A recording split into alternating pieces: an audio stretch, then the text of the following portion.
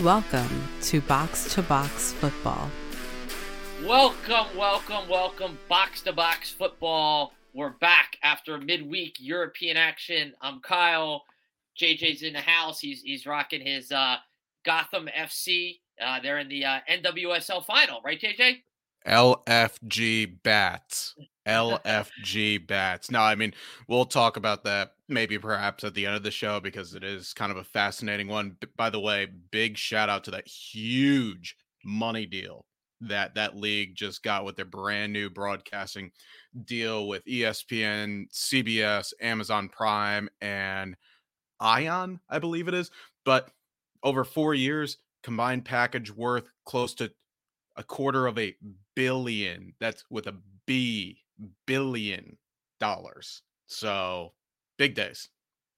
Well, we're going to start our show in the Champions League with the midweek action. And once again, JJ, there are three letters that everybody that is on everybody's tip of their tongue, and that is VAR. Or once again, it has become involved in deciding games. You go back to the weekend in the Premier League, you had the Arsenal and Newcastle game where VAR got involved, and they released the audio from that, and it was a cluster you-know-what as they tried to figure out what the heck was going on there. And then we jump into the Champions League action midweek where Manchester United, Copenhagen United, Rasmus Højlund scores 2 goals against his hometown team. United looks like it's rolling towards an away victory, and then all of a sudden, boom, Marcus Rashford, video review, sent off at the advice of the VAR official, totally changes the game. Copenhagen equalizes for halftime. Manchester United actually then takes the lead after VAR awards a penalty for a handball in the box. They couldn't hold on to it. Copenhagen scores late twice. It turns into a famous night for the Danish club and perhaps an infamous night for Manchester United as it goes to the bottom, drops to the bottom of that group in the Champions League. JJ, my question for you is, why does VAR seem to keep getting in its own way, and are we applying it correctly? Well, first off, I should probably just preface this by saying my referee credentials only go as far as under 8. So I am not the person to be answering this question with any modicum of previous experience. But I guess what I'll say is this: it has lost the plot because now we've gotten to the point similar to what we've seen in American sports now, where we need to utilize video for just about everything at every moment, because whether it is just the way that it's evolved. I mean, briefly for those overseas that are listening, kind of the first things that we saw of the American quote unquote core 4 sports was that video was used for American baseball to see if home runs were hit fair or foul. That was roughly around 2012, I think, somewhere along those lines. Anyways, then it just kept ramping up. And now every time in any sort of sport, there's any sort of a question of, oh, is it close? Is it close enough? You're looking for the players to then basically do the box motion or to put on earmuffs to say, go to a headset and look at it or listen to it, whatever. So that's that. It has basically grown to just being over complicating any sort of situation. With that being said, it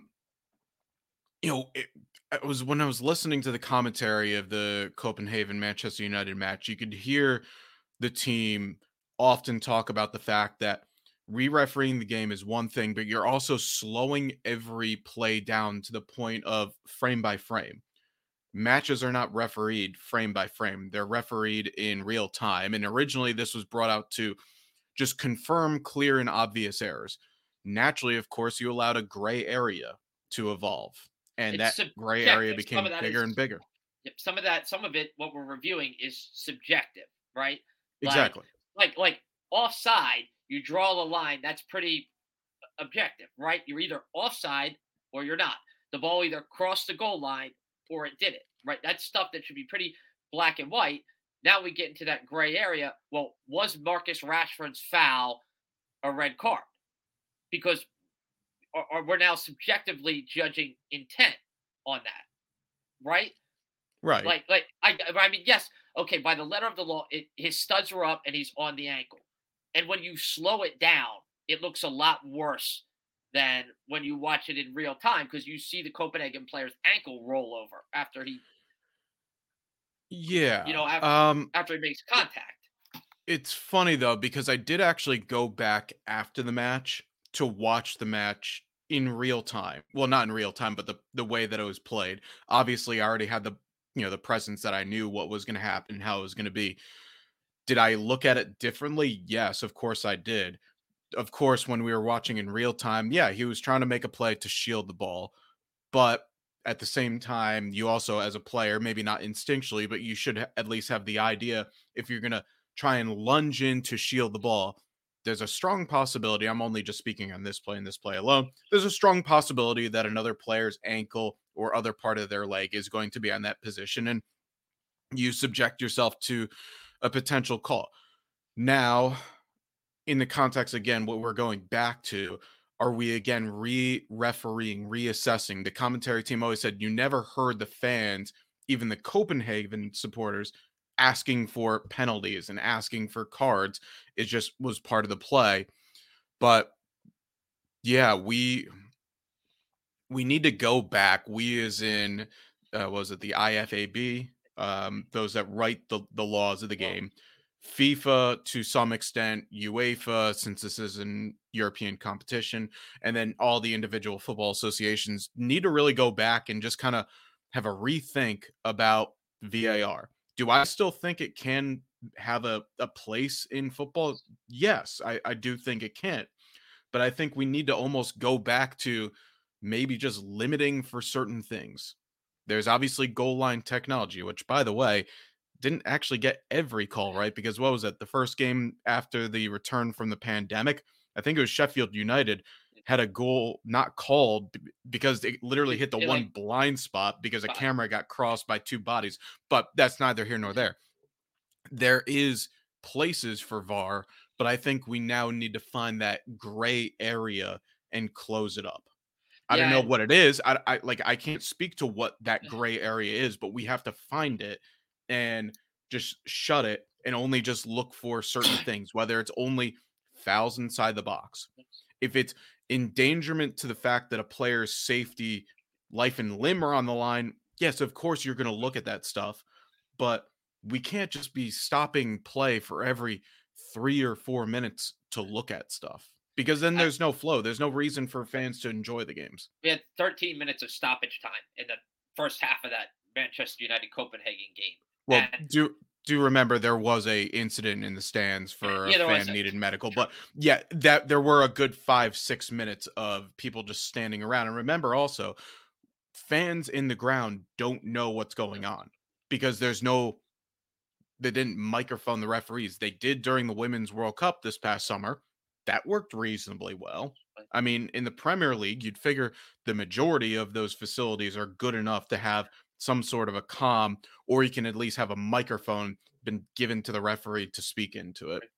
Could be one of right. those things. Just sort of to give you some transparency on this is why we made this decision upon review. And then like my question with VAR is like who is making, and I still think sometimes it's unclear, so who's making the final decision?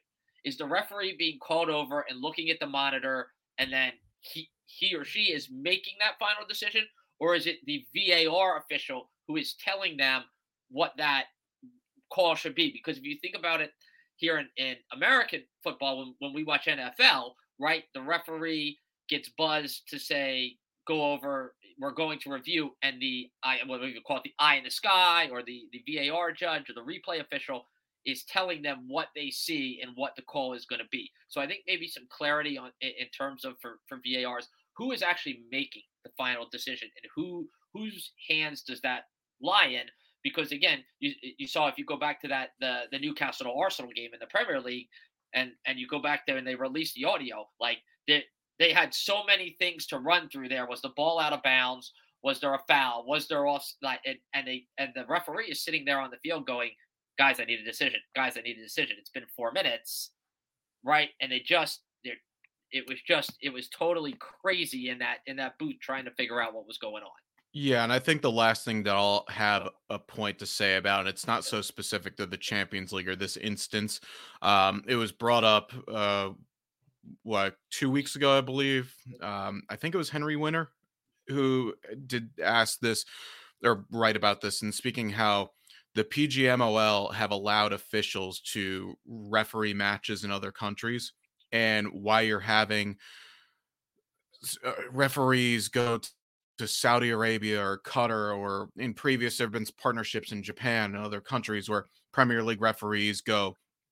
Sometimes it's for educational purposes to work with officials that are domestic or just to get lucrative paychecks for one match and then have to fly up to do a Newcastle Brighton match 2 days later.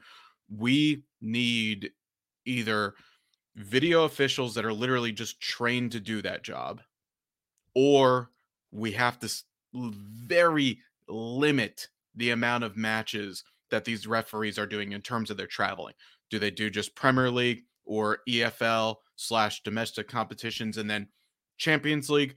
Or do we just say, no, you just can't go overseas, period, or something along those lines? Again, I'm not the person to make this sort of a critique or a suggestion, but these guys are starting to get overtired now because, blessed for the fact that you're running around, because referees, center referees especially, running around the same amount of miles that players are to match, get on a plane for 8 hours, then have to go back, reacclimate, and then referee another high stakes, high paced match for 2 hours with very little recovery time.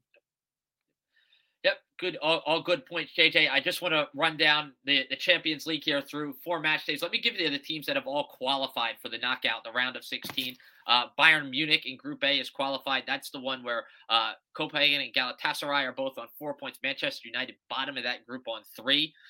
Real Madrid has qualified out of Group C, and that is Napoli, Braga, and Union Berlin, who are also in that group. Real Sociedad and Inter Milan have locked up the top 2 spots in Group D, both of them on 10 points. So those last 2 match days, those two will be battling it out to figure out who is the top seed going into the knockout round. And as I was giving riveting, there we go. I lost my tables there. All right, Manchester City and RB Leipzig, yep, are both through in Group G. And those are the teams that have automatically qualified. We did have some interesting stuff in that midweek round, particularly in Group F. That was the group of death, if you remember. Borussia Dortmund, PSG, AC Milan, Newcastle United. Dortmund beat Newcastle 2-0 at the Westfalen Stadium, and AC Milan got a huge 2-1 win over PSG at the San Siro. This one is super tight. Dortmund leading on 7 points, PSG on 6, Milan on 5, Newcastle on 4. In the next match day, you'll have Dortmund will be at Milan, and Newcastle goes to PSG. Yeah, the Milan match, I think it was just a really good performance. Okay. We don't speak enough about Rafael Leao. I think he could arguably want to be one of the top players in Europe, if not definitely the top player in Italy at the moment. And then Olivier Giroud always finds a way to make his mark. He just keeps scoring, and he's like, what is he, like 36 now? And he just keeps scoring goals. It's remarkable. Age is only a number, my friend. Age is only a number. Tough blow for our guy Christian Pulisic. Although it does look like it's maybe not as bad as it looked in real time.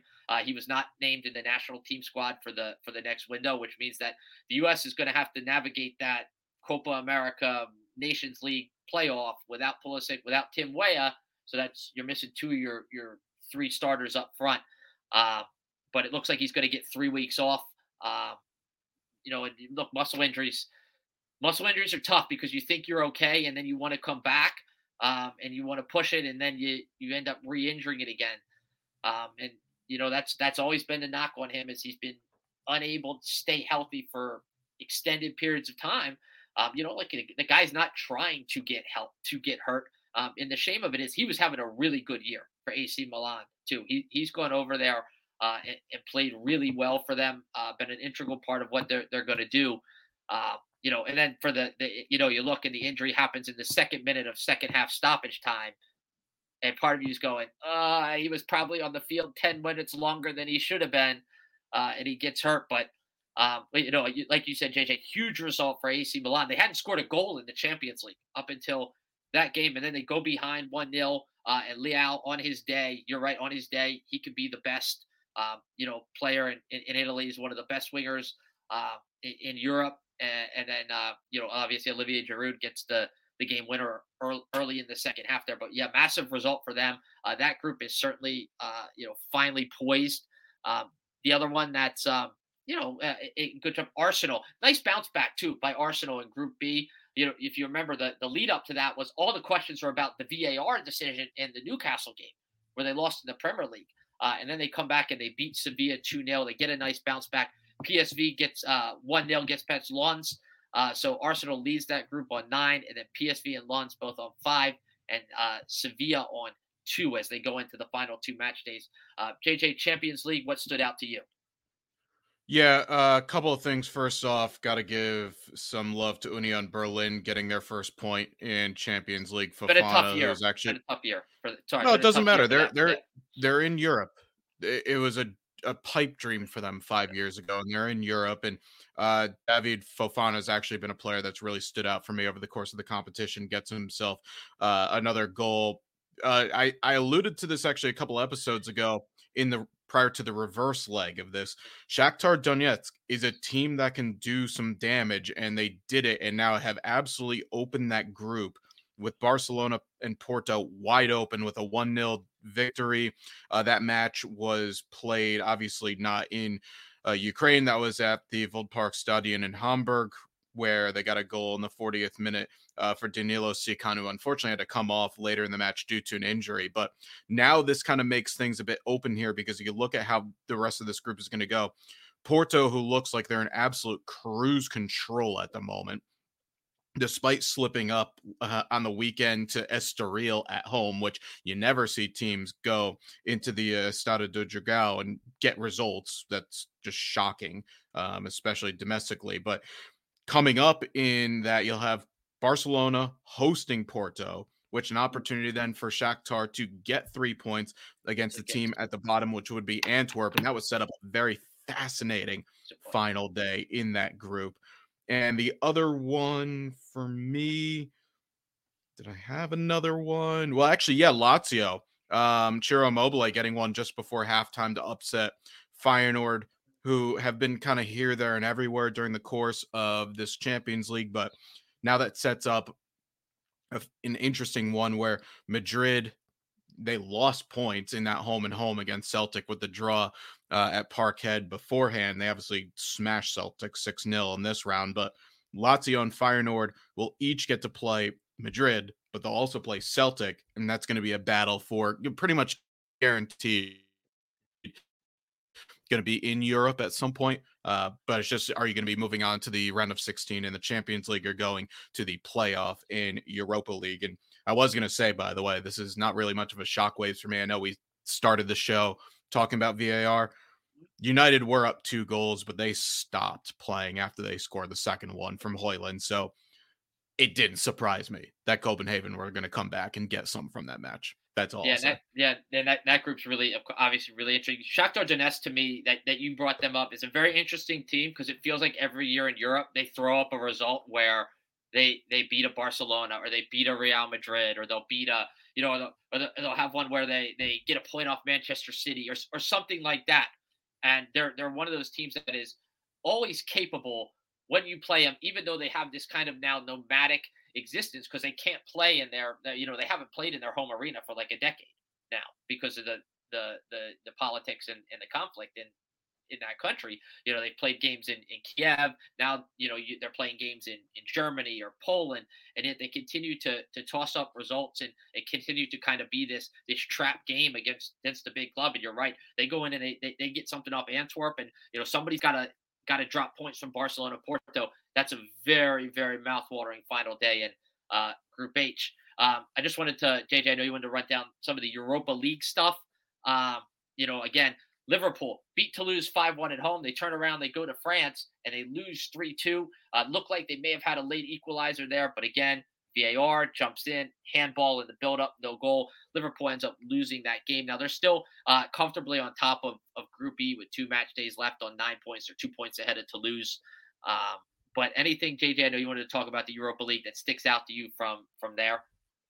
Yeah, well, actually, today, I mean, Group B is the one that kind of everyone has had their eye on with Ajax, Brighton, AEK, Yep. Athens, and Marseille. And Brighton does the double against their Dutch rivals Oh, after a couple of weeks ago, winning by 2-0 at home. They do the same thing again today with a goal from Ansu Fati and a Dingra just after halftime. Brighton look comfortable now after a very sluggish start to the yeah, competition. sure. I believe their next match is going to be, Ike in Athens. So trying to get a little retribution from their challenging opener. But if Brighton get points there, I'm pretty sure they will be through to the knockout stage. West Yeah. Ham, once again, looking comfortable against Olympiacos. They had to wait inside the final 20 minutes for Paqueta to get himself on the score sheet. But I believe their joint level with Joint top. Yep. Freiburg, so they're looking in decent control. Rangers are salvaging this season right now because they picked up a positive result 2-1 at home to Sparta Prague. For those that are unfamiliar, they've went through another manager change during the course of this season. They just did get to what the Scottish version of the EFL Cup final, the Viaplay Cup final this past weekend. Getting the league is pretty much out of the question right now. So they're going to be living for cup competitions. But remember, just a couple of seasons ago, Rangers were in the final of the Europa League. So there is a pedigree for them to go get something. They have Betis coming up in their last match day. So if they're still alive to try and get first place, remember in the Europa League, first place means you don't have to play that playoff match. And if you finish second, then not only do you play the playoff match against a team that drops down from the Champions League, you are the first leg. You are not the second leg home team. So there is a Yeah. huge disadvantage for There's finishing a, second.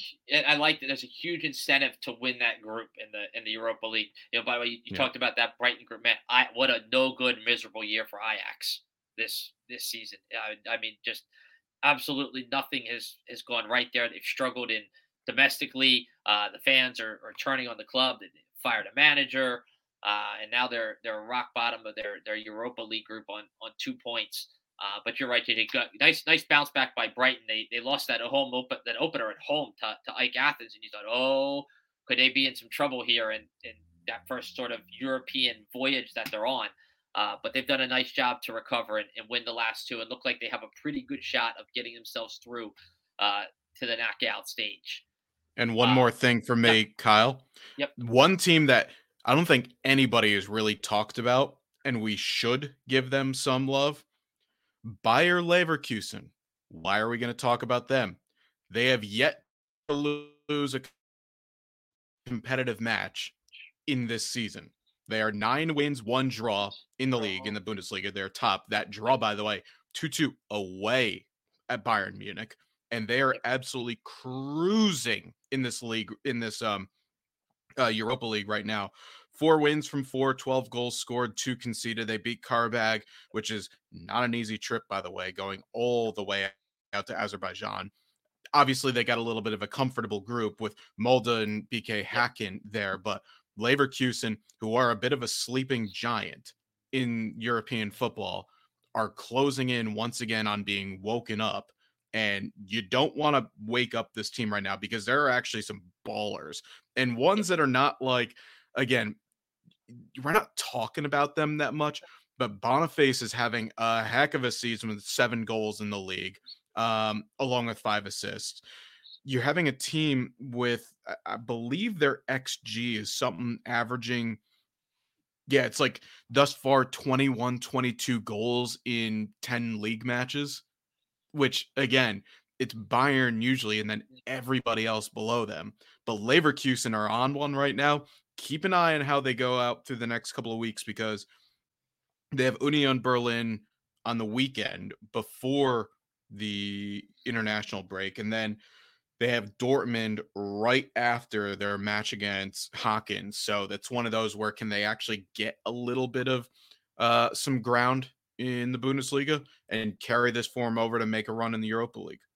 Yeah, and they have a 2-point lead over Bayern Munich right now because of that great start, and they have a young superstar in Florian Wirtz who's just 20 years old. Yep. You'll start to see him this summer. You'll see his name linked to all the big clubs throughout Europe. Speaking of big clubs, back in the Premier League, JJ, Manchester City, they had their slip up where they dropped 2 league games in a row, bounced back with 3 straight wins, and all of a sudden, we get to go into match week 12. And here we are. Manchester City is back on top of the league on 27 points, leading Tottenham by 1. Tottenham on 26, Liverpool on 24, Arsenal on 24. So it's still fairly tight at the top, just 3 points separating the top 4 teams. But Spurs was leading the league and then ran into trouble last weekend against Chelsea. Took the lead in that match. Chelsea equalized. Spurs goes down to 9 men and then proceeds to concede 3 more goals. Chelsea wins 4-1. I'm not going to declare Chelsea as back yet because they beat 9-man Spurs. But that said, Chelsea, Man City this week. Chelsea is now unbeaten in 4 of the last 5, won 3 of those. Starting to play a little bit better. Pochettino maybe starting to get his influence over the squad now. JJ, Chelsea, Manchester City, can they take something in that game?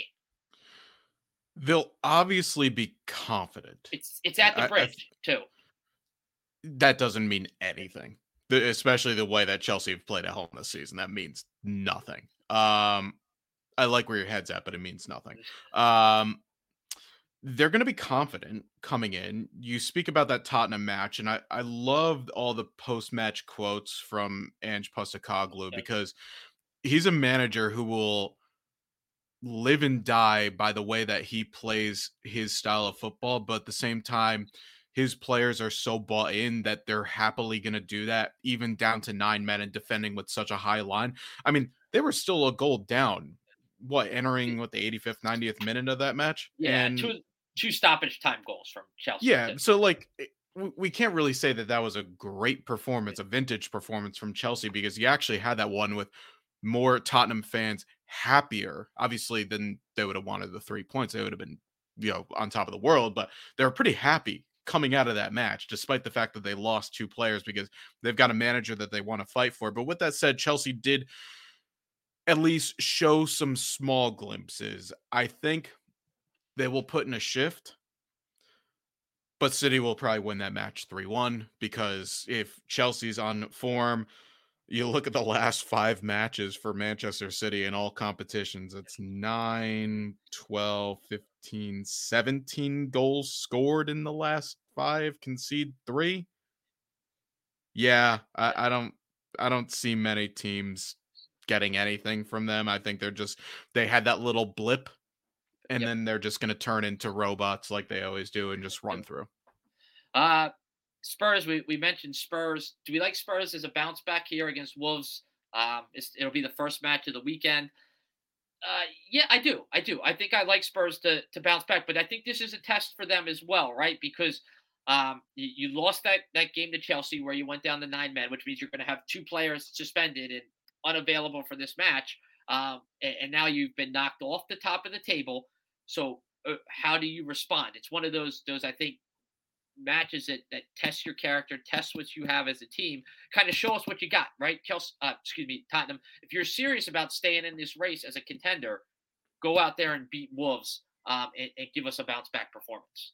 Yeah, there's a chance for a bounce back. I mean, you have to take into account Udogie and Romero, the 2 that are off. Romero obviously being in the leadership positions as well, so that's kind of a bit of a loss in there. And you still look at some of the players that are on their way back for Tottenham, so it's going to be a little bit of a less than full strength side against a Wolves team that are actually coming in pretty good confidence. They're going to look to bounce back after losing 2-1 to Sheffield, which for them it's kind of crazy to think about it. But if Wolves won that match, I would already put a green check mark next to their name saying that they're safe for this season, which is crazy that we're still in the month of November, or that we're only in November and that we're basically deeming teams 14th and better, 15th and better that are safe. But I think both of those teams are going to really go after that. I think Tottenham, with their high line, they'll have to watch out for Huang, who has been in very good form in the last few matches. So that's going to be something to keep an eye on, especially with the fact where you might have a changed look, especially with Dyer possibly being the guy that's going to have to come in at center half. Might not be able to handle the speed of Huang Yi-Chen, especially Cunha also being that guy that's going to play off of him. So maybe this could be one where Wolves actually take something, maybe a point, but that's definitely would be a point earned. Yeah, it's funny you mentioned that because we look at the bottom four, and it almost feels like we've already made up our mind. It's going to be Luton, Bournemouth, Burnley, Sheffield United. Three of those four are going to go down. Everton has got a little bit of distance now on 11 points. By Fulham, only 12 points. It's been a struggle to score goals for Fulham this year. But it does to me feel like we're starting to get a little separation. And I know it's only through 11 matches, but it feels like it's three of those four that are going to go down. The winner of this weekend's Crystal Palace Everton match, you can Sharpie them as in they're going to be safe. I can boldly, even for Everton, can boldly say that if Everton gets 3 points on the road at Selhurst Park, they will be safe. That like, I know the weekend, you and I were talking briefly before we were recording how it's not like the most interesting weekend. There are a number of just really fascinating matches because remember, after this international break, we're not going to have another one until, correct me if I'm wrong, but March. So this is where you actually start to gain that momentum. Then you build it through the festive period. Then you start to see those teams that want to go into the transfer market and make things happen because you're going to have those four, as I said, that are going to be battling for survival at the bottom. And then you're just going to have a whole pack of teams who are going to be looking to try and nip a European spot because, again, who knows how many European spots we're going to have this year. Or not play their way into the bottom of the, not play their way into a relegation position. I almost think at this point that can't happen. I really think at this point that for the teams, as long as they, and I'm saying this again for Everton specifically, even your Fulham as well, to some very small, they're safe, but for some small extent, any team that's above 12 points or at least has at least a 6-point gap on the bottom three after this weekend are safe. Let's just run down the rest of the fixtures this weekend. Manchester United's got Luton Town. Arsenal's got Burnley. We mentioned the Crystal Palace Everton game. Bournemouth, Newcastle, Aston Villa, Fulham, Brighton, Sheffield United, West Ham, Nottingham Forest, and Liverpool, Brentford. That's the rest of your weekend. Yeah, probably the best of the bunch would be Liverpool versus Brentford. Of course, you're looking at a bounce back opportunity for Liverpool after falling just today in Europa League to Toulouse. Brentford, again, they've been kind of hit or miss, but they've been on the right side of hit or miss recently with 3 straight wins on the bounce. This is one of those for Liverpool that can solidify their spot in that top 4 heading into the international break. Well, for Brentford, if they win this match, they could potentially go as high as 7th. And again, they're just counting down the days till they have Ivan Toney available. So if they keep themselves in that conversation, then they have a real chance in the new year to get Europe.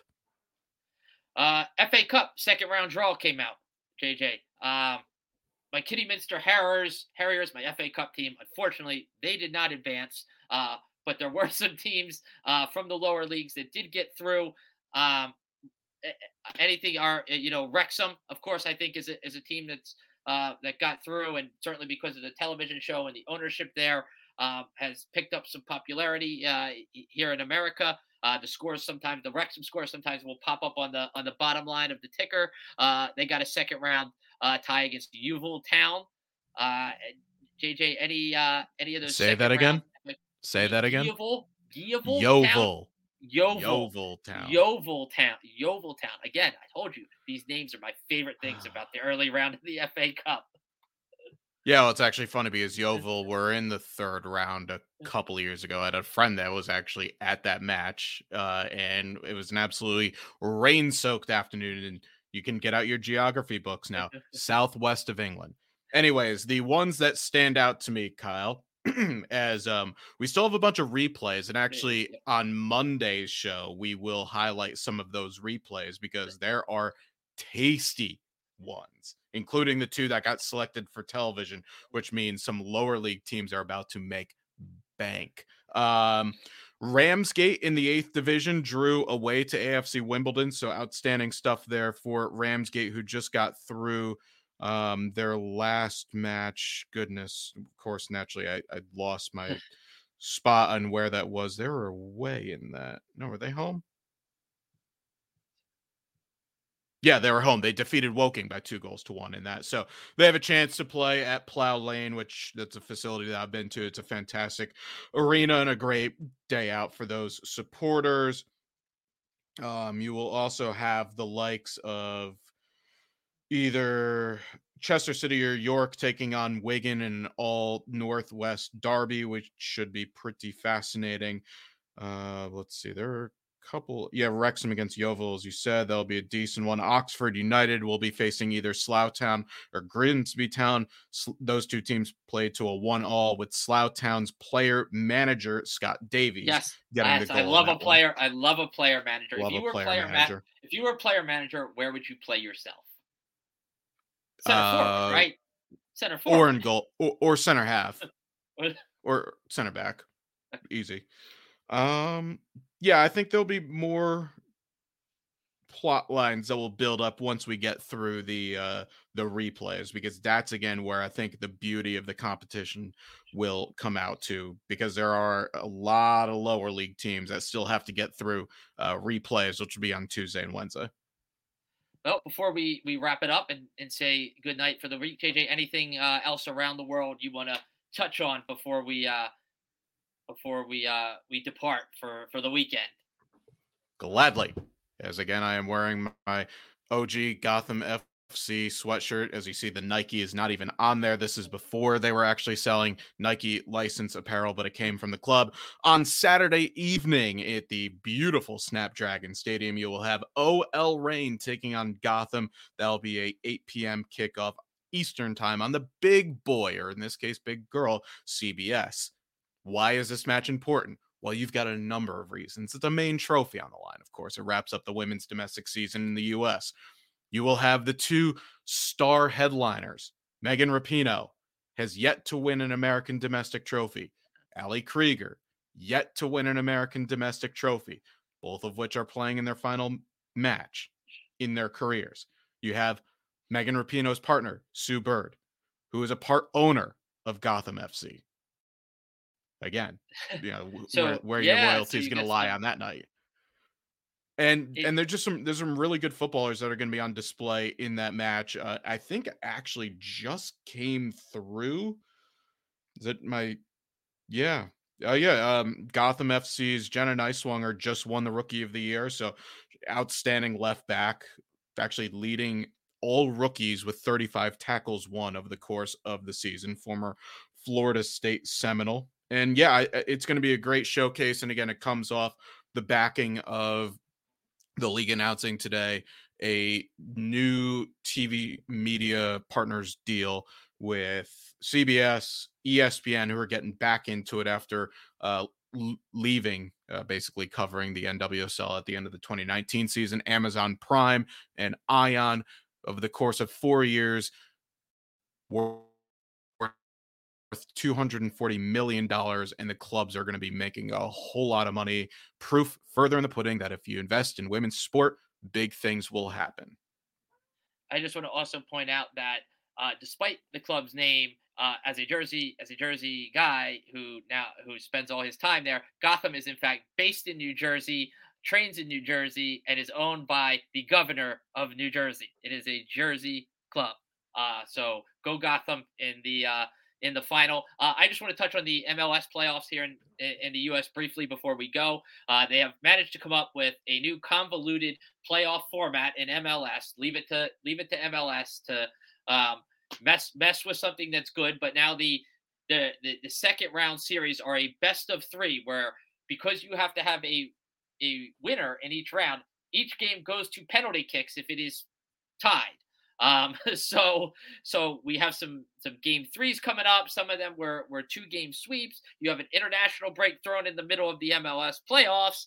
But there is one semifinal that is set because the only 2 teams to sweep were Cincinnati, who won the Supporters Shield, swept the Red Bulls in the second round, and the Union, who were of course in MLS Cup final last year, swept the New England Revolution. So that is one semifinal that is set. The other ones are still to be determined. It was a little hard to follow, again, because of this convoluted playoff format. But as you guys know, I am somebody who watches MLS. I enjoy watching the domestic league here. So I just wanted to get caught up on that. Of course, Messi FC is not in the playoffs. They were not able to overcome that huge deficit, despite him coming back and really giving them some juice, giving the league some juice. But I'm excited to see what happens with the MLS Cup playoffs, the semifinals, once we come back from the international break. So that is a wrap for Box to Box Football this week. We talked Champs League. We talked Match Week 12 of the Premier League. We had another discussion against VAR because VAR seems to get involved every week. And we took you around the world at the end of the day. So thanks for joining us, and we will see you next time.